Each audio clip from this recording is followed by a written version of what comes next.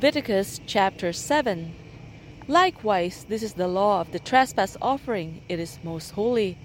In the place where they kill the burnt offering shall they kill the trespass offering, and the blood thereof shall he sprinkle round about upon the altar. And he shall offer of it all the fat thereof, the rump and the fat that covereth the inwards, and the 2 kidneys and the fat that is on them, which is by the flanks, and the caul that is above the liver with the kidneys, it shall he take away. And the priest shall burn them upon the altar for an offering made by fire unto the Lord. It is a trespass offering. Every male among the priests shall eat thereof. It shall be eaten in the holy place. It is most holy. As the sin offering is, so is the trespass offering. There is one law for them. The priest that maketh atonement therewith shall have it. And the priest that offereth any man's burnt offering, even the priest shall have to himself the skin of the burnt offering which he hath offered. And all the meat offering that is baken in the oven, and all that is dressed in the frying pan and in the pan, shall be the priest's that offereth it. And every meat offering, mingled with oil and dry, shall all the sons of Aaron have, one as much as another. And this is the law of the sacrifice of peace offerings, which he shall offer unto the Lord. If he offer it for a thanksgiving, then he shall offer with the sacrifice of thanksgiving unleavened cakes mingled with oil, and unleavened wafers anointed with oil, and cakes mingled with oil of fine flour fried. Besides the cake, he shall offer for his offering leavened bread with the sacrifice of thanksgiving of his peace offerings. And of it he shall offer one out of the whole oblation for an heave offering unto the Lord, and it shall be the priest's that sprinkleth the blood of the peace offerings. And the flesh of the sacrifice of his peace offerings for thanksgiving shall be eaten the same day that it is offered. He shall not leave any of it until the morning. But if the sacrifice of his offering be a vow or a voluntary offering, it shall be eaten the same day that he offereth his sacrifice, and on the morrow also the remainder of it shall be eaten. But the remainder of the flesh of the sacrifice on the 3rd day shall he burn with fire.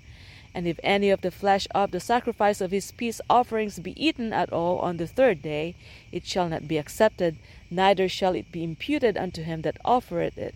It shall be an abomination, and the soul that eateth of it shall bear his iniquity. And the flesh that toucheth any unclean thing shall not be eaten, it shall be burnt with fire. And as for the flesh, all that be clean shall eat thereof. But the soul that eateth of the flesh of the sacrifice of peace offerings, that pertain unto the Lord, having his uncleanness upon him, even that soul shall be cut off from his people. Moreover, the soul that shall touch any unclean thing, as the uncleanness of man, or any unclean beast, or any abominable unclean thing, and eat of the flesh of the sacrifice of peace offerings, which pertain unto the Lord, even that soul shall be cut off from his people.